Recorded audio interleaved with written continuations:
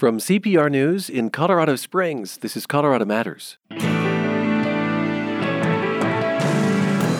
Film producer Harvey Weinstein will be sentenced next week in New York. Today, a Colorado woman who says she was subjected to his inappropriate sexual advances, Tomi Ann Roberts, is now a professor who studies the objectification of women. Being seen this way makes you start to see yourself this way.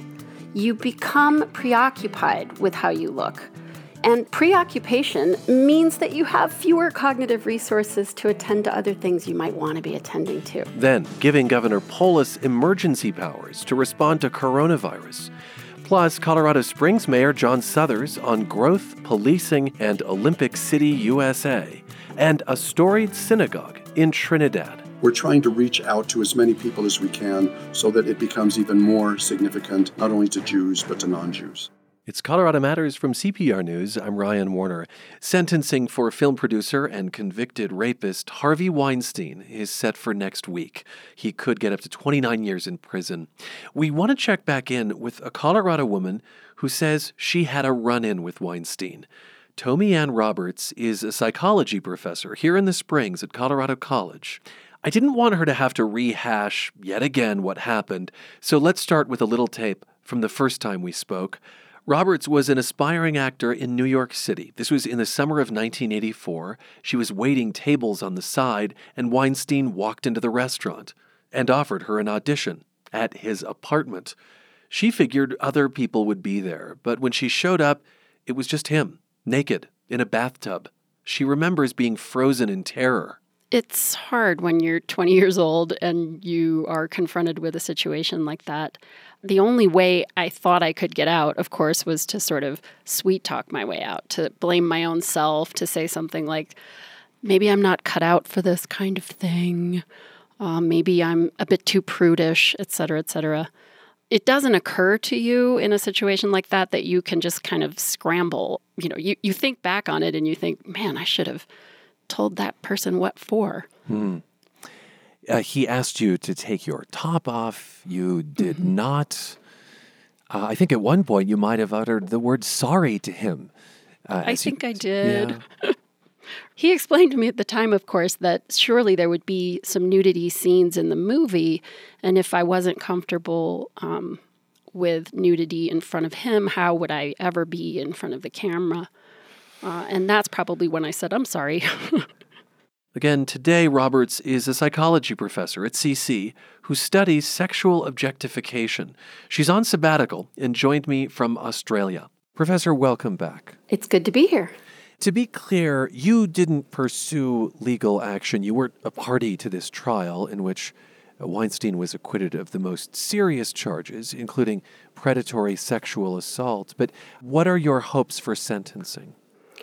Well, I am in Sydney, Australia right now on sabbatical, and last night I happened to go to the Sydney Opera House and see the opera Don Giovanni, which is basically the story of Harvey Weinstein.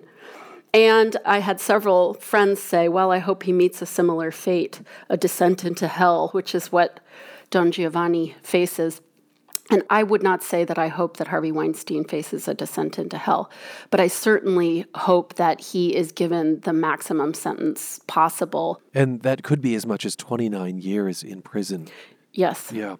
Does this feel like closure? And is there such a thing as closure? I'm sure it feels like closure for Mimi Halehi and Jessica Mann and Annabella Scoria and the 6 witnesses who testified. But I think it also, oddly, just like a commencement ceremony, I think it feels like a closure, but also the beginning in our public's understanding of the sexual assault, sexual harassment, and sexual objectification of women by powerful men. So on some level, knowing that we're now going to move on to the trial in Los Angeles, on some level, this also feels like a beginning. And let me just be clear that the guilty verdict came in New York, and he faces charges in L.A. as well. Yes. Yeah. Have you ever heard from Harvey Weinstein? Like, has he ever reached out? Oh, goodness, no. No. Oh, my gosh, no. I wonder whether he ever did so to some of the women who ended up signing non-disclosure agreements or so on, whether or not any of those cases involved anything like an apology.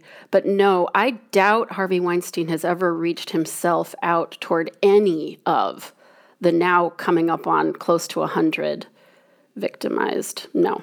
You know, what struck me about your story the first time we spoke is that you were able to walk away, but you were clear that that did not make you some sort of hero, that you think a lot of women just didn't feel they could make that choice. Right. I think that's exactly what we learned from some of the testimony here. Dawn Dunning is an example of a witness who, was told, here, I will sign these papers that will get you amazing access to the kind of work you want to do in Hollywood if you agree to a threesome with me.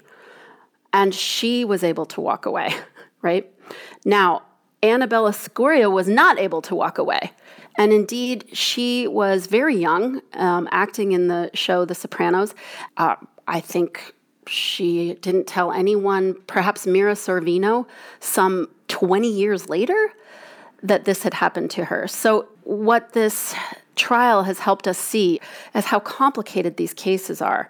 And back when the story was breaking, as I said to you, it began to sort of sound like some women were heroic in being able to get out of that room, right, and turn to something different in their life.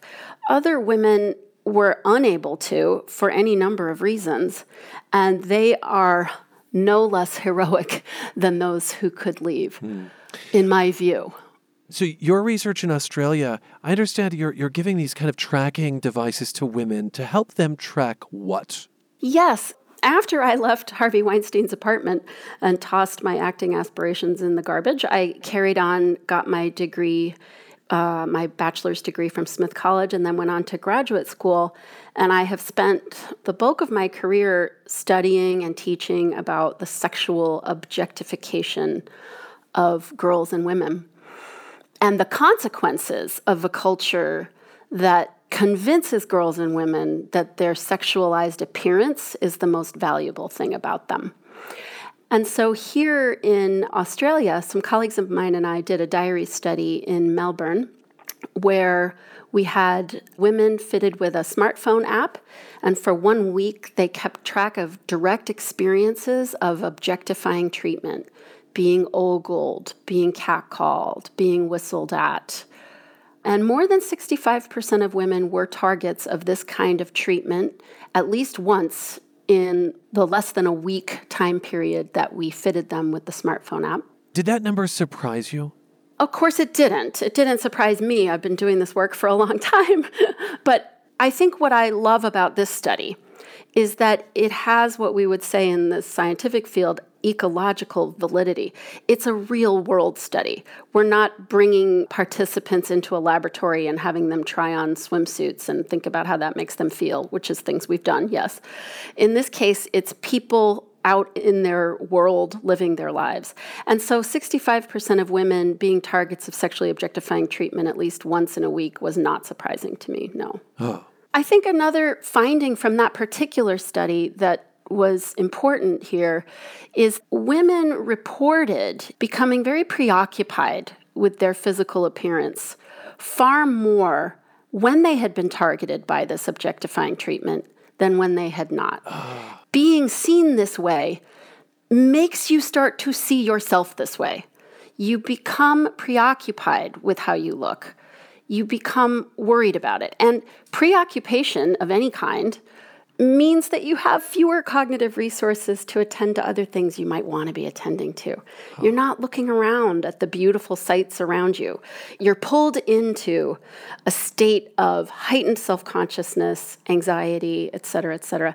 And think of the sort of brain drain of that. Think of what we're losing when we call attention to girls' and women's appearance. What we're losing is their own capacity to be fully absorbed in their life.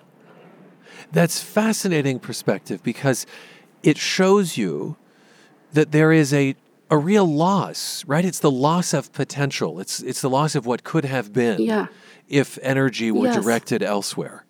Absolutely. And you must, as an educator, think about that with the young people that you're around. I mean, teens and 20-somethings, who, by the way, are the age approximately that you were when you met Harvey Weinstein. I mean, I just wonder if you look at them through the filter of your own experience, also through the filter of that research, and think, I hope this hasn't happened to you, or, Yeah, I do. I think about it all the time. I'm working with colleagues and collaborators on a social media fast for preteen and teen girls. One of the things that happens when we compel girls to see themselves this way is that they actively participate in the project of self-objectification. And they post sexy selfies in the hopes of getting likes. That's the currency of a teen girl's life, getting likes for how sexy you look in your selfie.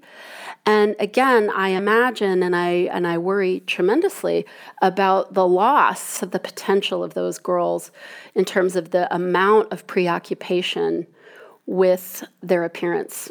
And we're finding with our social media fast that just 3 days of deleting apps like Instagram and Pinterest and Snapchat and TikTok from their cell phones, 3 days, we're finding significant improvements in self-esteem and significant improvements in self-compassion and significant decreases in the kinds of things you do when you're self-objectifying. So decreases in checking your appearance all the time, decreases in feelings of body shame. Square this for me, though, with the fundamental truth, right? That young people are coming into their own sexually, and that attraction is certainly a part of everyday life, right? I like to be told, Ryan, you look nice today. Yes. So it's all very complicated. Isn't it? Yes, it is. I think the problem here is the following. It doesn't matter how sexy or how unsexy someone appears.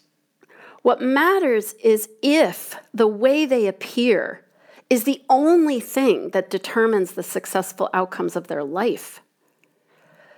It's wonderful to receive positive feedback about our appearance. But if positive feedback about my appearance is only given if I meet a certain very narrow cultural standard of what appearance should be, it should be white, it should be youthful, it should be smooth-skinned, it should be sexy. If I can't meet that appearance standard, woe to me, right? But secondly, if that's the only thing that will deem me a successful member of a social group, that's the catastrophe, in my view. Shouldn't there be all sorts of other ways that I also get to receive positive feedback about who I am and what I can contribute? Well, Professor, I understand that you will be flying back to the United States to work with Kotex, the feminine hygiene product brand. Yes. Well, as a matter of fact, my work over all these years has brought me to an awareness of the ways in which girls and women develop a tremendous amount of shame and even disgust toward their own body's healthy physical functioning as a consequence of the sexually objectifying culture. So if we are compelled to remain sexy and attractive 24/7, things like periods certainly get in the way of that. But our periods, of course, they're a wellness indicator. They're a vital sign. If we have a healthy body, then we have a healthy menstrual cycle.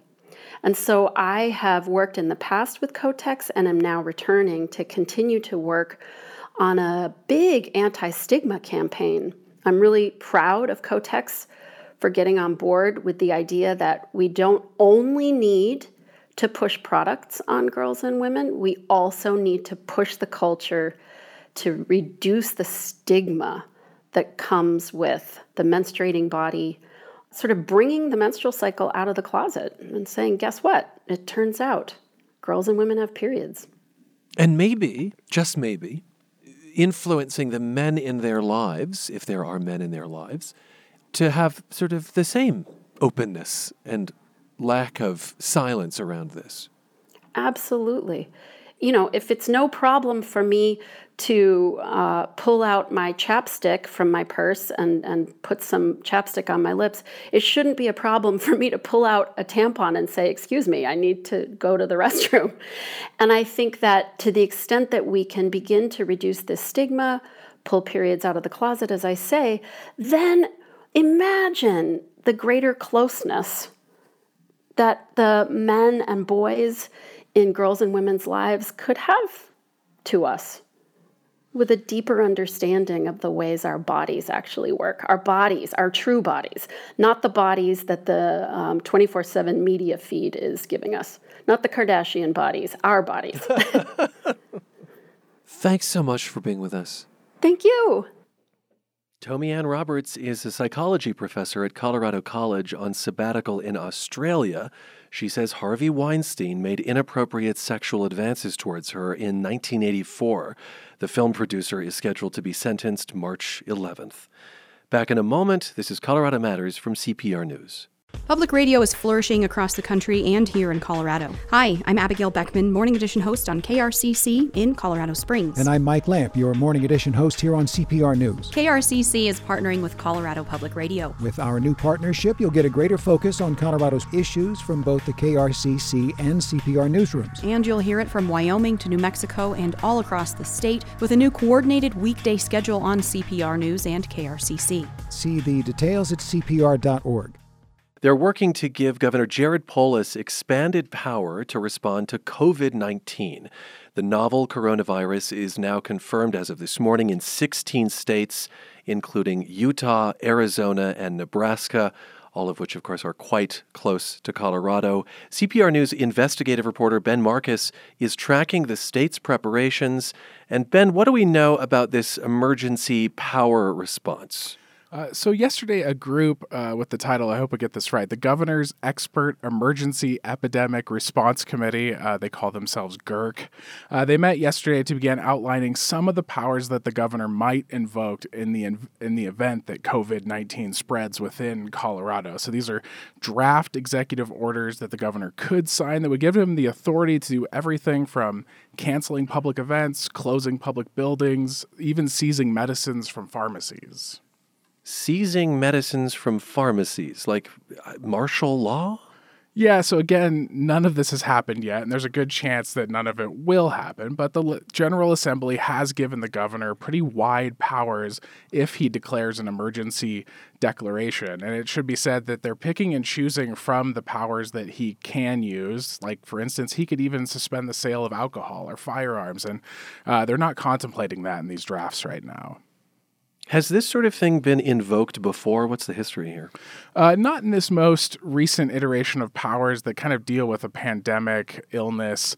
We can find disaster declarations for floods, fire, snow. Emergency powers were invoked 100 years ago in Colorado for the Spanish flu. They closed some schools, but they joked yesterday that the bars remained open. Okay. What else would these emergency powers allow the governor to do, Ben? So he could order individuals or entire buildings to be quarantined. He can waive some of the licensing requirements for medical professionals. Say, if, for instance, you're licensed in another state or your license is recently inactive, you can work in Colorado under the supervision of a Colorado licensed medical, whether that's a nurse or a doctor. He can order hospitals to stop taking patients if they're overcrowded. He can suspend state statutes that have to deal with the issuance of death certificates even, and burial regulations, should it come to that. Okay, that sounds quite apocalyptic, but again, this is all about the realm of possibility, making sure he has those powers if needed. Right. These disaster declarations are for if there is a disaster. And COVID-19, while it's not in Colorado yet, it has spread quickly in other places. In Washington, for instance, it went from one case to seemingly 10 deaths overnight. California declared a state of emergency last night, so it is something that they want to be prepared for.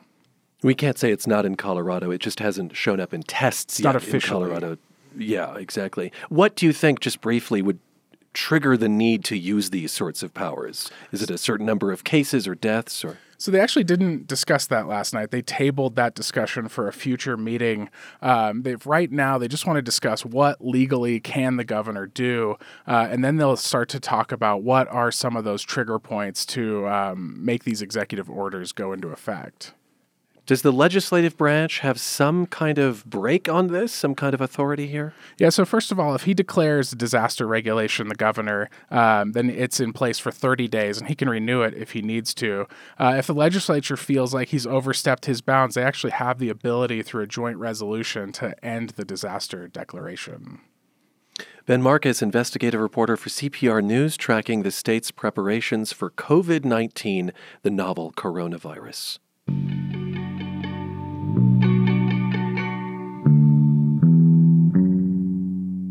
We are reporting this week from Colorado Springs. Once again, a warm welcome to new listeners across southern Colorado and northern New Mexico on KRCC.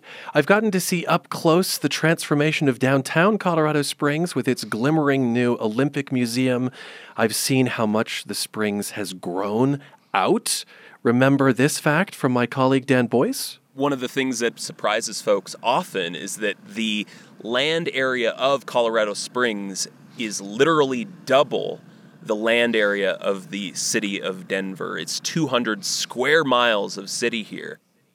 And while reporting here, I've also become more aware of racial tensions. Issues we'll broach now with Colorado Springs Mayor John Suthers. He's had a long career in public service and justice. He was a Colorado Attorney General for a decade, U.S. Attorney before that, picked by George W. Bush. Mayor Suthers, it's nice to see you again. Glad to be with you. Let's start with coronavirus. What are you doing to make sure Colorado's second most populous city is prepared? Well, we're working very closely with the Office of Emergency Management, which is a combined city and county office, the Colorado Department of Health, and, of course, the El Paso County Health Department. You know, people have to remember that epidemiology, which is the branch of medicine that deals with the prevention and treatment of infectious disease, is a core function of public health, and this is exactly what these folks prepare for all the time. They've been conducting these tests to deal with a new virus like this, and I think we're well prepared. I think the state of Colorado is well prepared. What about the hospitals in town? We have a tremendous hospital system here. We have, of course, UC Health, who conducted some testing yesterday for, if folks come in with coronavirus, what are we going to do, things like that. Obviously, Penrose St. Francis and Children's Hospital, they'll be at a press conference that I'm having at 10:30 this morning, and everybody will talk about the state of their preparations to deal with an outbreak of coronavirus in Colorado. We sit here in Olympic City, USA, and there's a possibility, at least, that coronavirus results in the cancellation of the Tokyo Games. What would that mean for the Springs? Well, it would mean a lot of folks that have trained in the Springs and a lot of folks who work in the Springs with the Olympic Committee would not be traveling to Tokyo. I don't think it has as significant an impact on the city of Colorado Springs as obviously it does on Japan and Tokyo. But given the amount of preparation that's gone in, I can tell you I saw what happened in 1980 when the games U.S. didn't participate, and it would not be a good thing. You grew up here. You like to point out there are as many college students in the Springs today as there were people total here when you were a kid. This means that today housing is tight. Building permits, I understand, only just reached pre-recession levels. That means a rising cost of living. Is that unavoidable in your mind? To a certain extent, it is. Let's make sure we keep it in perspective. Our affordability index in Colorado Springs is about 69%. That means 69% of the people, the wage they make, they can afford a house in Colorado Springs. That's pretty high. Denver's would be about 50. Boulder would be significantly lower than that. Someplace like San Francisco would be 8%. But would it be expected that will change? It's going up. There's no question about it. We used to be below the national average in cost of living. We're now right at the national average. But I would challenge you to look at the 25 most desirable places in America to live, we're the only one that's even close to the national average in cost of living. But our rents are going up, our housing costs are going up, and you need to do what you can about that. Number one, and I have to tell the anti-growthers this, you need to build new houses because if you don't, then the unaffordability just skyrockets. Boulder would be a perfect example of that. So we need, just to take care of the high school and college graduates from Colorado Springs who want to live in Colorado Springs, we need to create 5,500 jobs a year. That means growth. And what is the city's role in encouraging that kind of construction, making it the right kind of construction so that people aren't spending their lives in traffic? Talk to me about what smart growth means to you. That term is used a lot. I'm not entirely sure what it means. It means doing the best you can to try and figure out what the patterns are going to be and things like that. Obviously, infrastructure is, frankly, my big concern, making sure we have the infrastructure to deal with the growth. And on the basis of the fact that the citizens of Colorado Springs have really stepped up in the last couple of years to deal with infrastructure, that's no longer my major concern. My major concern is that the state of Colorado is doing such a poor job of investing in transportation infrastructure. As I don't know how familiar you are with it, but it's certainly something we've covered a lot. Yeah, we have about a $9 billion transportation deficit in Colorado, and I just don't see the governor or the legislature doing much about it. They like to blame the fact that the citizens haven't passed a couple of issues, but in my mind, the state needs to look at what the local governments do to get success. They go to the voters, they say, this is what we need to do, this is how much it's going to cost, and this is exactly what we're going to do with your money. The state, unfortunately, tends to have kind of a give us $1 billion attitude and trust us. You think that if the state came out with a proposal for voters that were more specific, you think they'd be more inclined to pass it? Because absolutely. They just have not succeeded statewide tax measures of really any kind lately. But I'm telling you, for example, the one that just, the Tabor retention, one that just lost, if they would have said, we're going to retain it for the next 10 years, we're going to put it all in transportation. The legislature doesn't have any discretion in the matter. Remember, under the provision that just occurred, the legislature could have changed it the next day because the formula was statutory. And these are the projects the money's going to go to. It would have passed. All right. You heard it from John Suthers there. I want to talk about teen vaping. It's an epidemic with especially high rates in Colorado. I understand the Colorado Springs City Council could raise the tobacco purchase age to 21, require licenses for retailers to sell tobacco products. Just very briefly, do you support those two approaches? I do. Keep in mind that's already the federal law, but the concern is the feds don't have the ability on a microscopic level to enforce it. And there's also, I think, a slow rollout with some of that. Yeah, and so I think it's appropriate for local governments to have corresponding laws. Okay, so you back both of those measures should the city council pass them. Okay. The police shooting this summer of a young African-American man, 19-year-old Devon Bailey, exposed tensions around policing in Colorado Springs. Bailey was shot in the back after running from a police stop. They then found a gun on him. The killing was investigated by the El Paso County Sheriff's Office, and critics felt that was too cozy, saying deputies work closely with police officers. Mayor, in February, I attended a forum at the church where Bailey's body was laid to rest, and there a professor at UCCS and a U.S. Senate candidate, Stephanie Rose Spalding, was on the panel. I'm here because I live in this community, and policing and how we utilize policing in Black and brown communities has always impacted me personally, my family, my brothers, my sisters, my nieces and nephews. So this work and accountability, it has to happen. This is a standing room only situation, which means that community is crying out that they want to be respected, that they want to be heard, and they want to participate.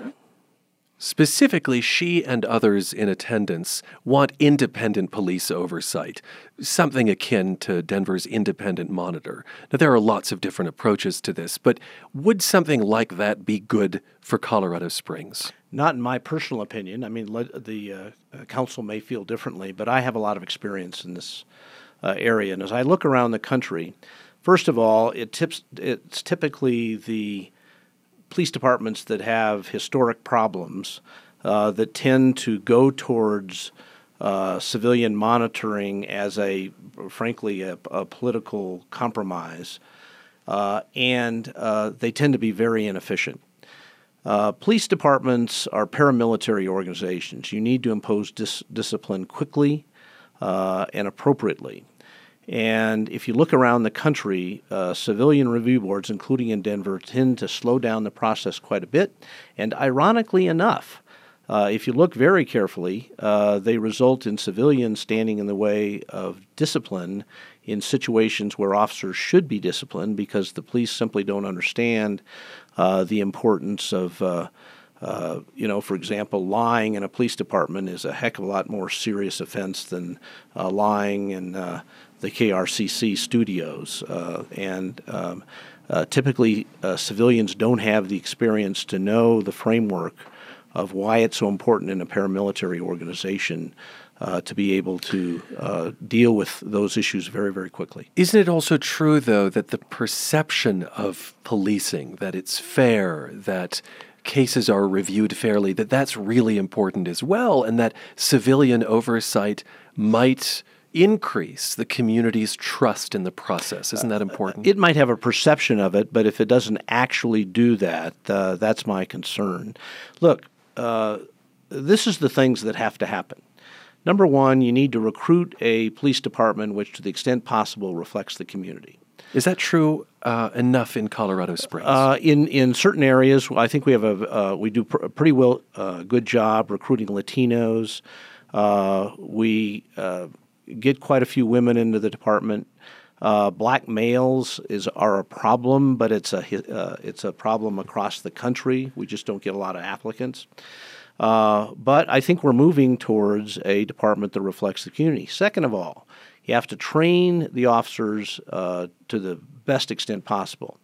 I was the head of the police officer standard training board for 10 years in Colorado. I will tell you the Colorado Springs Police Department, on average, has better educated officers on the street and better trained officers than virtually any department in Colorado, including the city and county of Denver. I would hold our department up against Denver's any time. Thirdly, anytime there's an incident, you have to make sure that if the officers act inappropriately, they're dealt with and appropriate discipline. If they do the appropriate thing, you have to stand behind them. And let me tell you about this incident here. These officers acted in total accordance with the law and the department procedures. And I will say there are some who disagree with the idea that the law protects those who might shoot someone in the back. This is the fleeing felon law. First of all, you say shoot in the back. Have you watched the breakdown of the tape?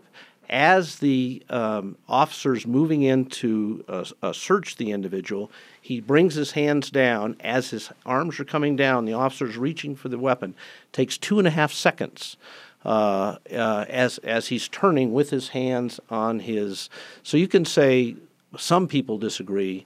Any expert who watched this would not disagree. The time has flown by. I appreciate your time. Thanks, Mayor. You bet. Appreciate the opportunity to talk to you. John Suthers, Mayor of Colorado Springs.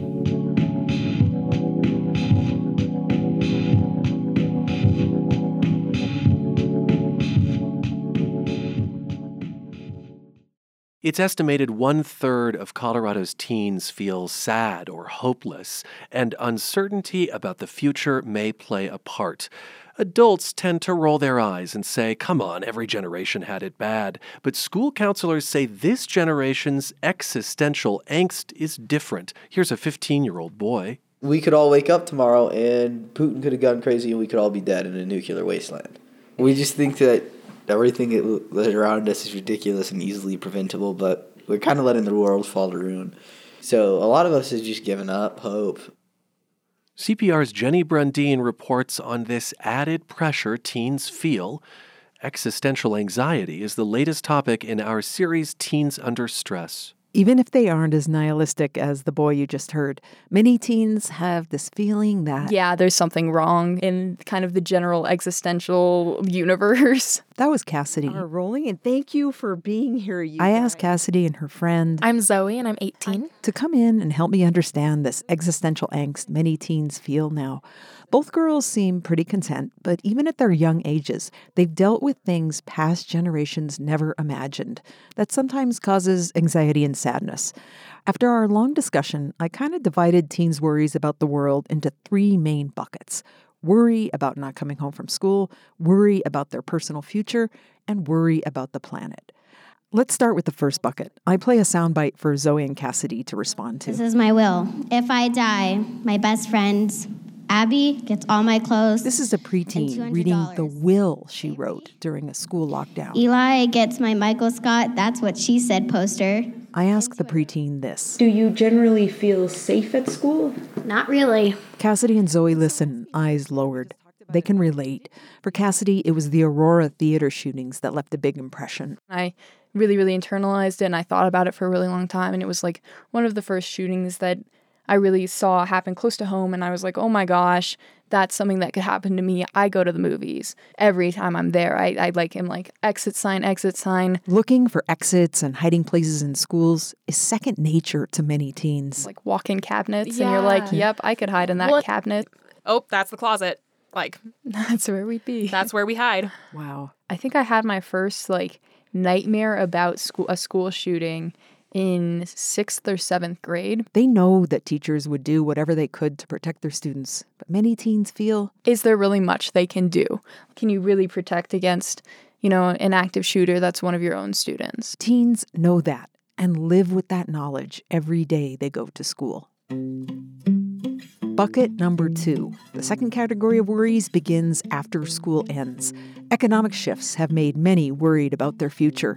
As teenager Kai says, many teens have a hard time conceptualizing the future. They're all at the time of their lives they're kind of looking towards the future and saying, hey, where can I go after this?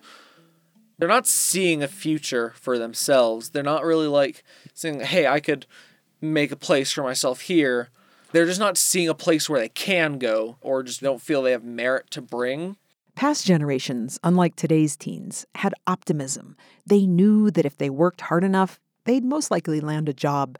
But today, it's hard to predict what new jobs there will be or how to prepare for them.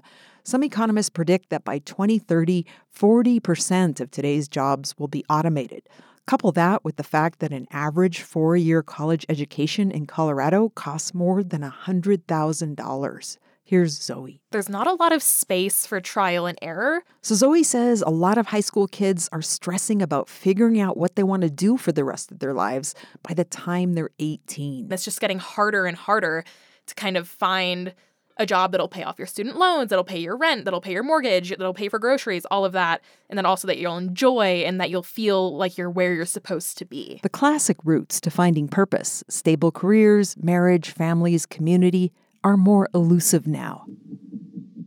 Whether that job will be there is one thing, but the final existential bucket that's causing even more dread is the shape the planet will be in. That is an unprecedented rate, destroying something which is a resource the entire planet needs just to be able to breathe. Say there is catastrophic damage on the island. Climate change is one of teens' number one worries. It's like very much a looming problem and you're constantly thinking about it. Yes, teens in the past have felt trepidation about the future. Duck and cover. Like nuclear attack or getting drafted to fight in Vietnam. But imagine what it's like to enter a world when humanity's impact on the Earth is so profound. One report declared that we could have as little as 12 years to prevent a rise in world temperatures, or civilization won't be sustainable by century's end. Becoming an adult in this time, going through your teenage years, is like being drafted into adulthood. That's Zoe. We're kind of taking on a world that has so many issues, so many problems, so many things that kind of feel untouchable, like we can't do anything about them. And it feels like kind of being drafted into taking on this thing that we weren't really aware of until we became teenagers. And now we're becoming adults and having to think about solutions and think, oh, maybe I don't want to bring children into this world because who knows what's going to happen in the next 10, 15 years. Teens like Zoe and Cassidy are angry with adults on climate change. Absolutely. You're both shaking your head. It's like we're the frog in water, and the water's starting to boil, and adults aren't moving to turn off the heat. We're pretending like nothing is happening. To be young now and watch that in action is terrifying. One young person said to me, Jenny, you've lived most of your life. We haven't, so you can't understand what this feels like for us. Here's Cassidy. It's frustrating because it's reached a point where it really needs to be addressed, and it feels like there's a lack of willingness to address it. And so that feeling of powerlessness is really a struggle, and that feeling of, like existential dread. The teens say taking breaks from the news helps. So do memes. They want the media to start focusing more on solutions to the problems. But Zoe says she's optimistic because there are so many young people hungering for change. They're aware and ready. To kind of take this into our own hands and become the new political system, become the people who are running the country, eventually connecting with the world, taking on all of the issues. Coming up in the weeks ahead, students who are taking on the challenges of the world and tips for parents on helping with this aspect of teen anxiety. I'm Jenny Brendine, CPR News. Let us know your thoughts about how teens cope with the world they're inheriting. Text TELL CPR to 555-888. Again, TELL CPR to 555-888. And find all the stories in our series, Teens Under Stress, at cpr.org/teens.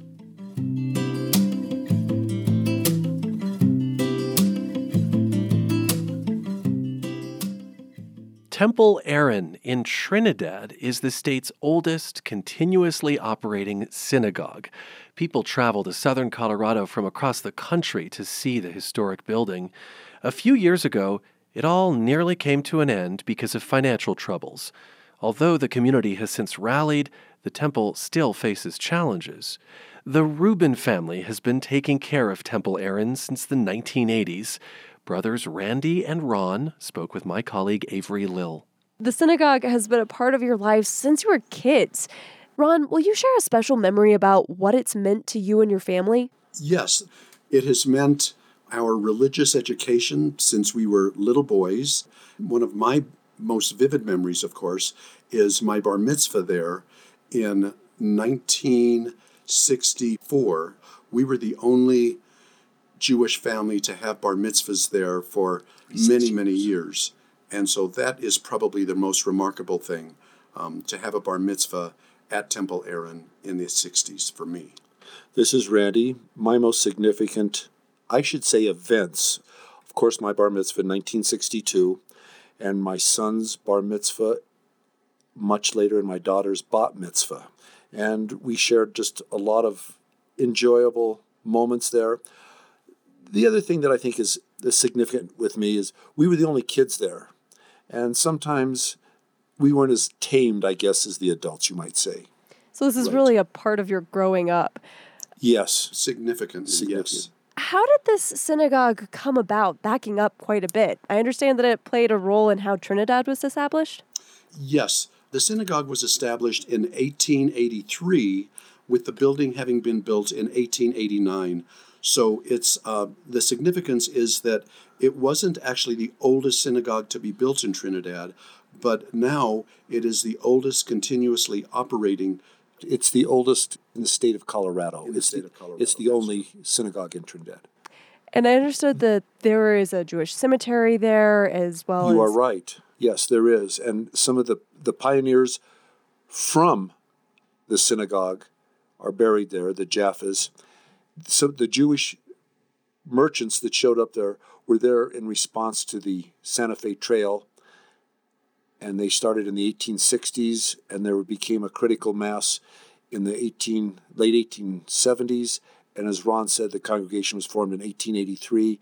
The synagogue was built in 1889. It was amazing that these Jewish pioneers had such spirit to build this magnificent synagogue on the hill, and it's always been associated with Reform Jewry. From its beginnings, from the inception of it, it was always Reform and always gave equal status to women as well as men. As a matter of fact, we have an artifact that shows, so it's like a blackboard. We've never figured out what it was actually used for. The HLAS, which stands for the Hebrew Ladies Aid Society. And they were the great fundraisers, or I should say part of it, for the synagogue and the money for it to be built. So it's clear that the people who were involved in the synagogue and the synagogue itself was a part of the community in Trinidad from the beginning. But even the building itself has a lot of significance. Kim Grant is with the Colorado Preservation Incorporated. He's a board member with the temple and says that the building's architecture stands out beyond Trinidad. The building was designed by Isaac Hamilton Rapp, who was a very famous architect. He designed over 80 buildings in Trinidad alone, including a couple spectacular churches. And later on, he was credited with creating the Santa Fe style of architecture, which is real prominent in and around Santa Fe in northern New Mexico. And the temple is one of the most spectacular buildings he did. Tell me about what the synagogue looks like. Well, it's quite prominent. It's the corner of 3rd and Maple in Trinidad. It has a minaret. It's red brick. The roof is red. There's stained glass. It's 2 stories. It's about 7,000 square feet. It has an organ and an organ loft where we had a choir when we were growing up. And it's unusual in that it faces a direction that most synagogues don't face. But we don't know why Temple Aaron was built with the congregation facing west instead of east. That's fascinating. And with all of these features and history, in 2017, Temple Aaron was added to Colorado's list of most endangered places. Ron, what does that mean for the building? I think what it means for the building is it's being recognized throughout the state of Colorado now as an edifice that is worth saving. We haven't realized a lot from that, except that people now know that Temple Aaron is a significant and historic monument to Jews of especially southeastern Colorado. And even though the synagogue has so much meaning for your family and community, at one point there was talk of selling Temple Aaron. Why was that? There was a foundation established by the original rabbi's son, and the foundation frankly ran out of money. There was no way to pay for upkeep. It was not a pleasant time. It was heart-wrenching, frankly. And to think that the history was going to stop, or there would be no history made, it was to say the least, a difficult decision. Luckily, we had a couple of people who said, take it off the market and we will help you keep it as a Jewish institution. And we've had significant fundraising. We need a lot more, of course, but fundraising to keep it as a Jewish temple. Randy, how do you see Temple Aaron being a part of the Jewish community in Colorado in the future? First of all, we hope to continue to have significant Jewish holiday events there. Rosh Hashanah, Yom Kippur, Passover are the 3 that come to mind, possibly Hanukkah. We've also been fortunate to have some programs from the University of Colorado Department of Religious Studies, and we've had 2 of those. Lectures. We've also had our 130th celebration last year, which spanned 2.5 days, that attracted about 100 people from not only Colorado, but really people flew in from around the country. So we're trying to have events there. Plus, when we get to a point, we'd like the city of Trinidad to be able to use it for events too. And Avery, it's not only for Jews. Actually, we want to do much, much more outreach to the other congregations, Christian congregations, other congregations in Trinidad, and for educational events, of which we've had a couple. We're trying to reach out to as many people as we can so that it becomes even more significant, not only to Jews, but to non-Jews. Ron and Randy Rubin oversee Temple Aaron in Trinidad, Colorado. Speaking with my colleague Avery Lill, this is the synagogue's organ, which has been there as long as the Rubin brothers can remember. Live from Colorado Springs, it's Colorado Matters from CPR News.